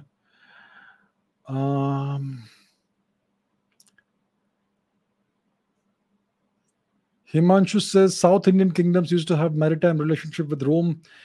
Why is it considered that Vasco da Gama found the maritime route to India? It is the Europeans who make the claim. The entire world history is written from an Occidentalist, Eurocentric perspective. Yeah, that's not this is not true. I mean, the claim that Vasco da Gama discovered the maritime route to India is bullshit. It's nonsense. Indians knew these routes for the longest time. Yeah, maybe it was the first European in the past, whatever, 500 years to rediscover the route to India. But he, we don't have to, uh, we don't have to see the world through their lenses and their eyes. India had maritime relations with. Here's an interesting tidbit in case you haven't already heard it from me. If you look at the native Australian population, the so-called Aboriginal Australian population, approximately, if you look at the statistical entirety of the native Australian population, about 10% of their genetics has comes from India. We know, archaeologists know, and geneticists know that about 5,000 years before today, there was a migration from India into Australia. And those Indians who went there left behind their genetic imprint. It is still found today. Approximately 10% of native Australian genetics are of Indian origin. So Indians traveled to Australia by sea 5,000 years ago. So Indians knew how to make incredibly difficult and long journeys by sea. Indians, we know that Zebu cattle entered Africa at least 4,000 years before today. And India had trade relations with Egypt, with Greece, with Rome for the longest time. Indian ships used to go there. So India is the oldest maritime civilization in the world. India was a great maritime civilization. India had a great maritime tradition. Indians were the finest shipbuilders in the world. You can see sculptures on the walls of the Angkor Wat temple in Cambodia, which show Indian ships. The Rig Veda mentions ships with 100 oars. Yeah, so understand this. India had an incredibly rich and great maritime history. Today, we are taught that Indians had this thing that if you cross the ocean, then yeah, I don't know, you are cursed or something. That is something that must have occurred very recently. Our ancestors used to go everywhere in the world by sea, by ship. Yeah, so that's the deal. That is the deal, my dear friends. My dear friends, that's the deal. Now, do we have one last question I can take? Am I proud of the Denisovan ancestry that distinguishes Indians from all non-Africans? Could genomic research in Andaman Islanders change something significant about human evolution? Do Indians have Denisovan ancestry? I'm not sure. In case we have it, we should be proud of it. In case we don't have it, we should still be proud of it. We should be proud of whatever ancestry we have. Okay? Be proud of who you are. Be proud of your ancestry. Be proud of your ancestors who have done so much to ensure that you are here. Genetic research in Andaman Islanders, it will definitely help us understand the history and the story of humanity better, because they are a relic population, an isolated population. They've been isolated for 30,000 plus years. So yeah, it's interesting, but we should treat them with compassion. They are still essentially a Stone Age people. We should treat them with compassion and with dignity and with humanity. We should not use them as guinea pigs and test subjects, which is what Europeans have always tended to do. We are not Europeans. We are Indians. We are a separate civilization. We have our own values, and we should use that. Anyhow, that brings me to the end of today's session. Great fun doing this live chat session once again. Thank you to everybody who asked questions. Apologies to those of you who have asked so many questions and I could not take them. I can only take 20-30 questions in these 2 hours. So apologies to those of you whose question I did not either see or did not take. I appreciate every single one of you. I appreciate your viewership. I appreciate the fact that you trust me and ask me questions. And we will do this again. This was fun again. So let's do a few live chat questions sessions again in the future. So until then, thank you very much. I will see you in tomorrow's session, which is going to be about geopolitics and history mostly, and current affairs. Until then, take care and good night. See you in the next episode.